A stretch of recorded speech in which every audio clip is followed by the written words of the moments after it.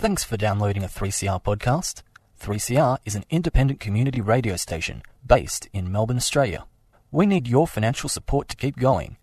Go to www.3cr.org.au for more information and to donate online. Now stay tuned for your 3CR podcast.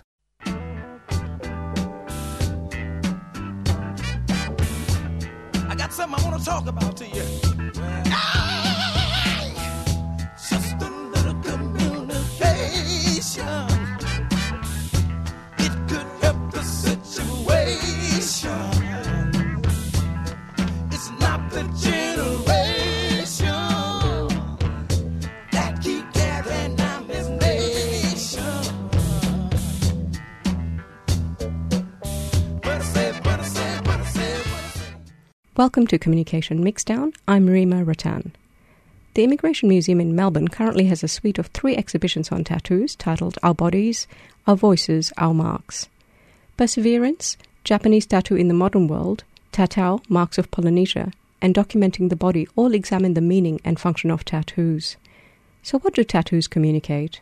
To explore the answer to that question, I talked to artist Stanislava Pinchuk, who curated the Documenting the Body exhibition, and Farid Kaviani, who's a freelance writer and a doctoral candidate in sociology. I spoke to them a couple of weeks ago at 3CR Studios, starting by asking Stanislava about how she moved from being an artist to a tattooist. Well, I guess it wasn't a move from one to another. I've made art for a very, very long time, and that's still the core of what I do.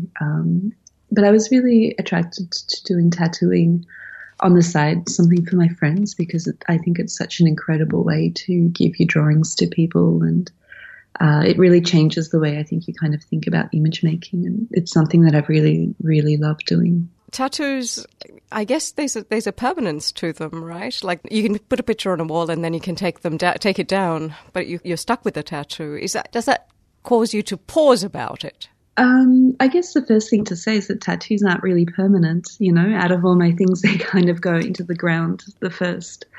But, I think there's a huge, huge responsibility for people's bodies and the immense trust that they give you. And there's such a huge sense of intimacy.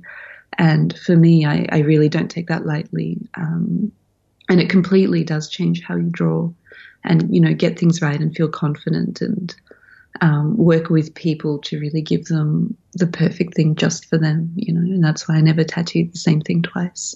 Farid, how do you think permanence features? I think permanence is funny because, it is at the foreground of your mind when you are about to get a tattoo, but coming to terms with the permanence also makes you think about your own impermanence, and that it may be frightening to be stuck with something for the rest of your life, but at the same time, you're going to, like Stanislava just said, you're going to end up underground quite soon also. So it does make you confront your own mortality in a way, which is interesting. So, Stanislava, I noticed at the Immigration Museum, where you helped curate one of the suite of exhibitions on tattoo, that you had in your piece, Immigration Granulation, that tattoos are irreversible while jewelry can be taken off. The piece is a mix of tattoo and jewelry. Or you said is tattoo temporary mark, I guess, which is what Farid is saying, that there's a mortality and jewelry outlives us all as an object. Yeah, I think for me it was really fun to play with this idea of what is considered permanent and what is considered temporary. And I think for Zyba, my collaborator, and myself, in the exhibition, it's so much about a kind of love letter to adornment and both of these ways of adornment. And I guess because we're both quite tattooed women who both wear a lot of gold, and I've tattooed her for a long time and she's given me jewelry for a long time. So we've kind of had this really, really beautiful dialogue about decorativity and each other's bodies. So it was really beautiful to make an exhibition from that. I guess it also really speaks to a lot of the female history of tattooing, which I think we don't talk about a lot, and that, women in so many places tattoo women in the community, and it's with the same motifs that they may embroider or do needlework with or put on interior tiles or their jewellery. And I think that's a part of tattooing that's not often talked about. It's not. You should talk to us about it. So tell us more about women tattooing women. Yeah, I guess in so many cultures around the world, it's there are really, really strong commonalities between why women tattoo other women in the community, and it's often to do with rites of passage in puberty and a preparation for marriage, but also controlled pain before the experience of childbirth. So in many places, it seems the women with the biggest tattoos will kind of be maybe the best kind of mothers because they can withhold pain really well and heal a tattoo. But I guess I've been living in Sarajevo, so I've been working a lot with Central Bosnian tattoos. And for example, with women there, it's the motifs that are on their bodies are the exact same motifs that go on gravestones, that go on embroideries, that go on weavings and in carpets, in jewellery, and I think it's all kind of decoration at the end of the day. It's interesting you say about a rite of passage. Earlier, Farid and I were talking about sort of the ancient practice of tattooing. Farid, do you want to introduce our listeners to some of the history of tattooing? Yeah, sure. Well, I guess it's difficult to talk about the history in a linear fashion because it was a diffuse history in all parts of the world at separate times throughout. But I guess it could be argued that nearly every community or tribe or subculture or sub-tribe had some form of bodily adornment, whether it was scarification or tattoo. But yeah, I guess one of the stark contrasts between a European history and an Indigenous history is that presence of a codification in Indigenous culture and the understanding, the standardization of meaning amongst tattoo, and that idea of tattoo being quite crucial to the social structure that it would represent, hierarchy or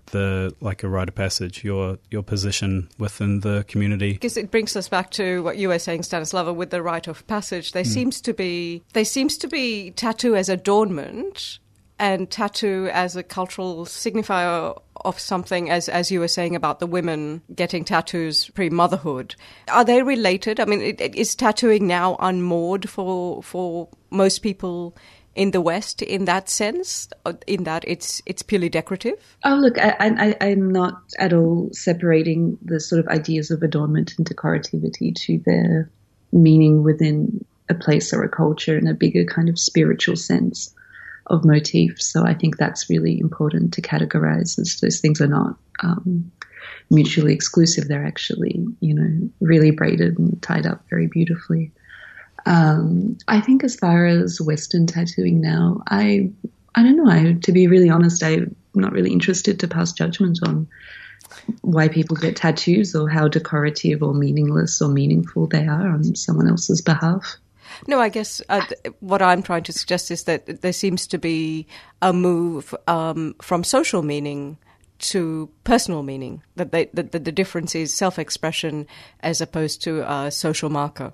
Yeah, I think I would kind of disagree with that. I mean, I think you can see in Paul Stillen's work in the museum that I commissioned, or even in my series with Zyber, there is a move, to a kind of individualism, but also because our identities are so tremendously fragmented, and people like myself included who are immigrants and from many ethnicities and languages kind of have to be quite individual in making their own symbols and braiding together the different cultures that they might come from to make their own meanings, because we can't always wear just one symbol from, one side of our family and just another from another, And that's the most beautiful thing about Paul's work in the museum is, people who wear Chinese vases but with Australian natives, or, have Indian flowers and Greek vessels, for example. So it's kind of, maybe it's also a necessity of our time. What's so beautiful about Paul's work is kind of like the sort of identities that his wearers are talking about. None of it is jarring, and in the composition, none of it is jarring. It all fits beautifully together, and you might have to just look twice to see that they're flowers. It's like an impossible bouquet. It's from flowers from different seasons in different parts of the world, and yet to the eye it looks really, really cohesive. And I think that's such a kind of a metaphor for his wearers. So this show is about communication. So I really, what we should be talking about, and I guess we've been talking about identity, but tattoos as a form of communication. Do you think, apart from sort of communicating an identity, or I tweeted about this saying, I'm doing this show, how do you feel about your tattoos? What do they do, in terms of how you're communicating? And what did come up was that it's a communication of the self. Yeah, it's kind of that embodied storytelling, I guess, in a way, and is that there is that self-expression that's quite innate with tattoo, but it's also difficult because you might be expressing yourself, but the meaning that people are getting from it might be completely at odds with what you intended it to actually express.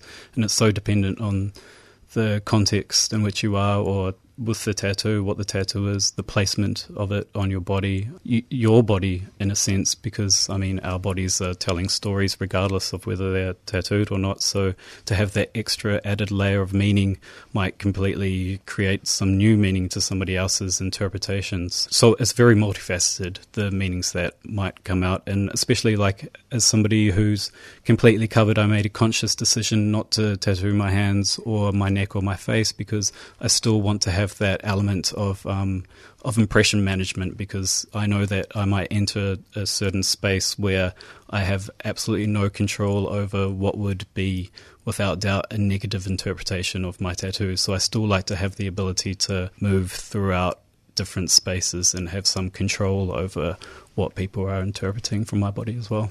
Is that a concern for you, Stanislava, as someone who also has tattoos, of kind of misinterpretation or misreading? Of my own tattoos, no. I guess I'm not really too caught up in what people think, and I do have tattooed hands, but no, I. Also, you're an artist, so it's a different different professional milieu, I suppose. Yeah, I think people have very little expectations of artists. They think we're a little bit useless. I think we get a lot of social passes. I think the social reception of tattoos is also changing. Have you noticed that in your work? Yes, I think so. I started tattooing 10 years ago, and even the amount of women that are tattooing now as opposed to 10 years ago is phenomenal. And, some of the kind of brunt that I bore from the sort of gatekeepers to the craft and, these tough guys from shops has really, really eroded. And I think it really has been a huge explosion of different tattooing styles and ways of doing it as well. And it's really encouraging to see so many people, hopefully responsibly, but taking it into their own hands and kind of speaking a bit more to the history of tattooing and how we would tattoo, in homes and by hand, and rather than just in, with electricity and, in parlors. So, I think it's been a really incredible thing to watch, and I'm kind of curious about where it goes. Why do you think the reception of tattoos has changed over the last 10 or 20 years? I guess, to state the obvious, it's a lot more visible these days. When you're walking down the street, you can see it on many people's bodies, and also the media. It seems to be everywhere in films and reality TV, unfortunately, in television. And I guess that began with MTV. That was one of the first spaces where tattoos became a lot more visible in mainstream media. I also, I'd agree with Stanislava and the point about tattoo studios. I remember going into one 10 years ago and just feeling it was a daunting experience. It was frightening. It was dark. There was heavy metal music. There were men. It wasn't a pleasant experience. But now there's just such a studio spaces are so much more inviting, and they're a lot more personable, I've found. So that's a really good evolution, I think. Stanislava, do you think the entrance of women as tattooists is having an impact on what is tattooed? I think it's a tremendous explosion in every direction. I don't necessarily think there's such thing as, female images.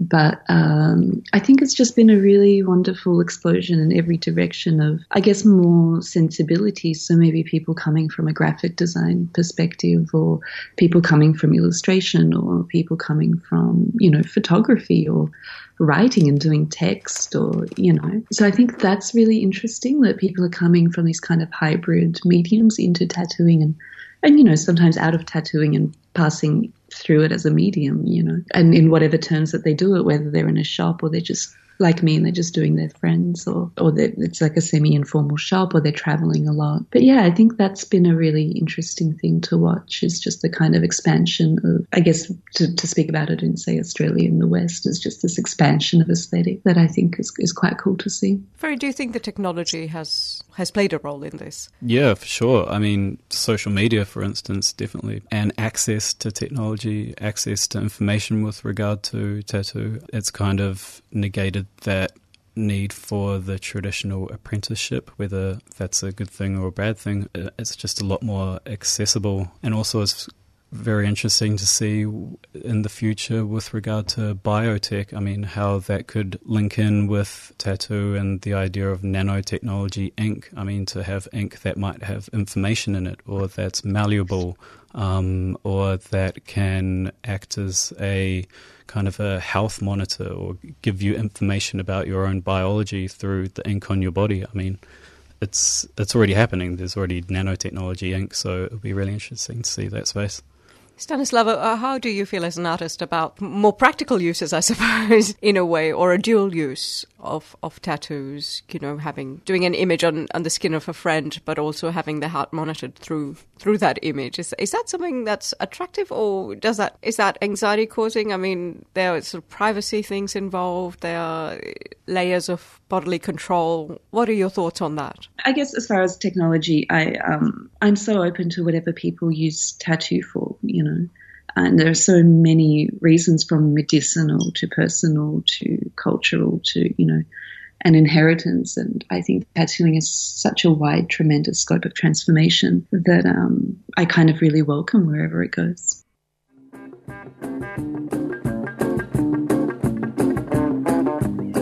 We know you love our 3CR Radical Radio t-shirts, and so do we. They're 100% cotton and Australian made, and you can get one for just $30. They come in black, dark grey and a cool light grey.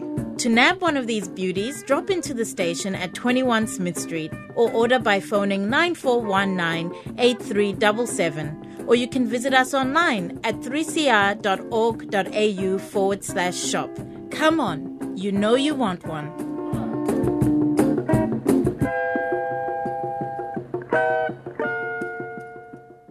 You're with Communication Mixdown, and this week we're talking about tattoos as a form of communication. Unfortunately, Stanislava Pinchuk, who we had on the line from Kiev, had to go catch a plane, but Farid and I continued our conversation. What do people communicate with tattoos? It's such a subjective question, isn't it? Because everybody's reasons for getting tattooed are as diverse as there are people. What would people want to communicate? I mean, there's a personal narrative to a tattoo. It could mark certain milestones in your life that you want to commemorate for yourself. But whether that communicates it, I mean, who knows what people are going to interpret from something that's very deep and meaningful to yourself. From my own personal experience, I never really had anything in mind that I wanted to communicate except to kind of place myself at odds with how people might already interpret me, because as a brown man, people had all these ideas and these stereotypes of the role that I was to play. By getting tattooed gave me a little bit more of autonomy over my body and the message or the impression that I might be giving out there, so that enabled that aspect. It's interesting that rebellion and freedom were a recurring theme in the exhibitions at the Immigration Museum. But they're also sort of certainly in the Western context, rebellion was the thing, right? It's outlaw motorcycle gangs who get tattoos, you get tattoos in jail. That's kind of been sort of, traditional is probably the wrong word for it, but certainly in the 21st century, that was how tattoos were interpreted. Yeah, the deviance discipline, that was one of the main frames through which people would interpret tattoo or tattooed people, with sailors and then people of disreputable character, bikies, counterculture, punks, gays, people who were on the peripheries of society. I mean, it was seen as a deviant act or a sign of criminality. For instance, Cesare Lombroso, the father of criminology, he looked at people's bodies in prison and saw tattoo to be a common factor, and therefore deduced that people who are tattooed are criminals. Yeah, so that was the the birth of this nexus of criminality and tattoo, and that remained within the academic literature for like all the way up into the 70s, 80s. So that idea of deviance and deviant sexuality was really the interpretation of tattoo for quite some time. Does the mainstreaming of tattooing then represent a sort of appropriation by the majority culture of rebellion? Yeah. Well, it's the commodification, I think, of tattoo. But also with the commodification, it makes it more accessible for people, and people are able to do it themselves outside of a commercial environment. And I guess that's what Stanislava was doing, having a more intimate exchange between friends. So I guess even with the mainstreaming, there are benefits to that too. Yeah, and there's nothing wrong with lots of people having tattoos. No. I guess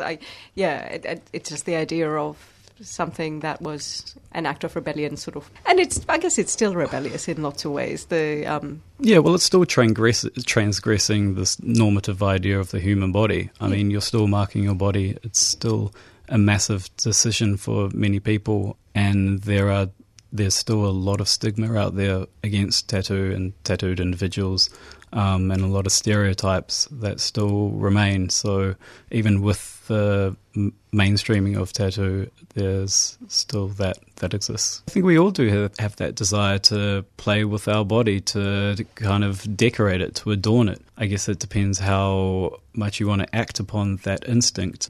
I remember I interviewed a person, Tuka Voodoo, and they said they find it quite absurd that we come into the world with absolutely no control over how our body is designed. So to be able to engage in a body project is just, it seems like the natural thing to want to have some kind of say in the way that your body is presented to people. And I think that does play into the natural instinct to modify our bodies.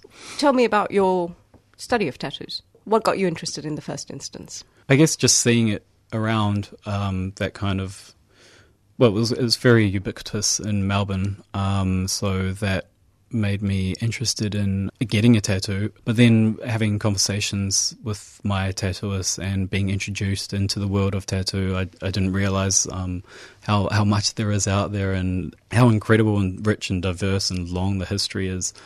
So that kind of sparked something in me that I took further, and my work on my website is finding interesting and unique individuals and the way that they engage with tattoo or tattooists. So I try to find people who have used it in quite an extreme fashion. Like, for instance, talking about Tuka Voodoo before, they're completely covered in their trans, and they've used tattoo to be so inextricable to their identity and their transition throughout different identities. So they have lots of layers of tattoo over them that they've kind of updated with each transition. So it's very interesting that the way that... Like a palimpsest, body as a palimpsest. Yeah.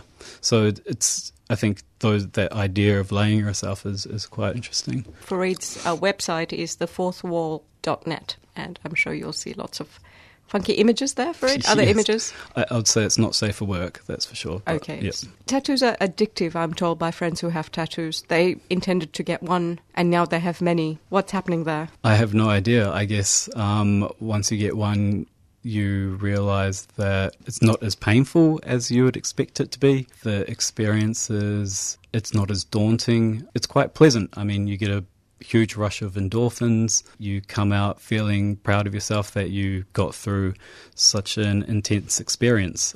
And it's rewarding in that sense. And there is that kind of, the healing process is actually also quite interesting and quite deep personal experience to watch your body recover from such an intense experience.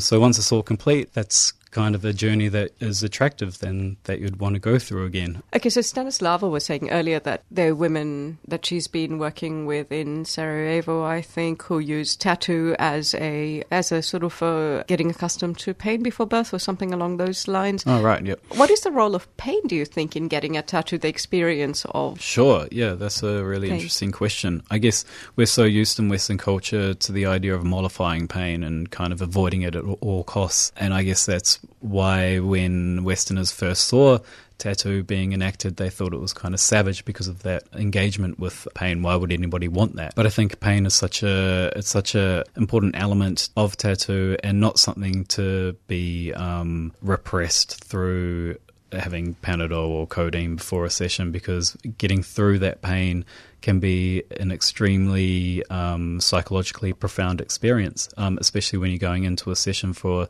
like over 7 hours. Your mind really does go somewhere, and you can be quite overwhelmed and impressed with your own ability to kind of transgress that type of pain. And it's interesting because there's a group that I wrote about called the Brutal Black Project, and their purpose was to have pain as the main motivating factor of their tattoos. So they would there'd be one person who's the participant, and then 3 tattooists with their machines scratching over the individual's body as hard as possible and as vigorously as possible for a good couple of hours. And the idea was to take this person on the brink of what their body could actually take. I guess that's the multifaceted nature of tattoo. It can be utilized for so many different things, and to evoke the most pain possible is one of them.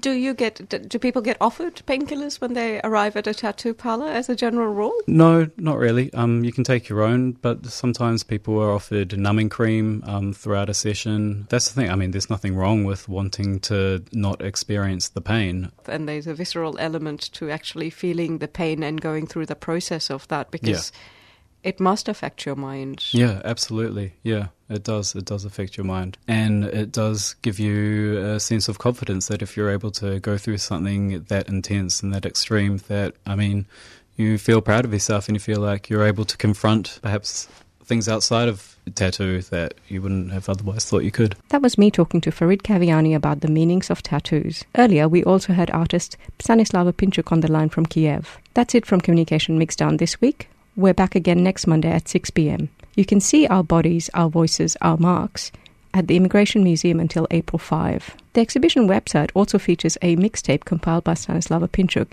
and we're going to go out from a track from that list. This is Letta Mumbulu with Normalizer.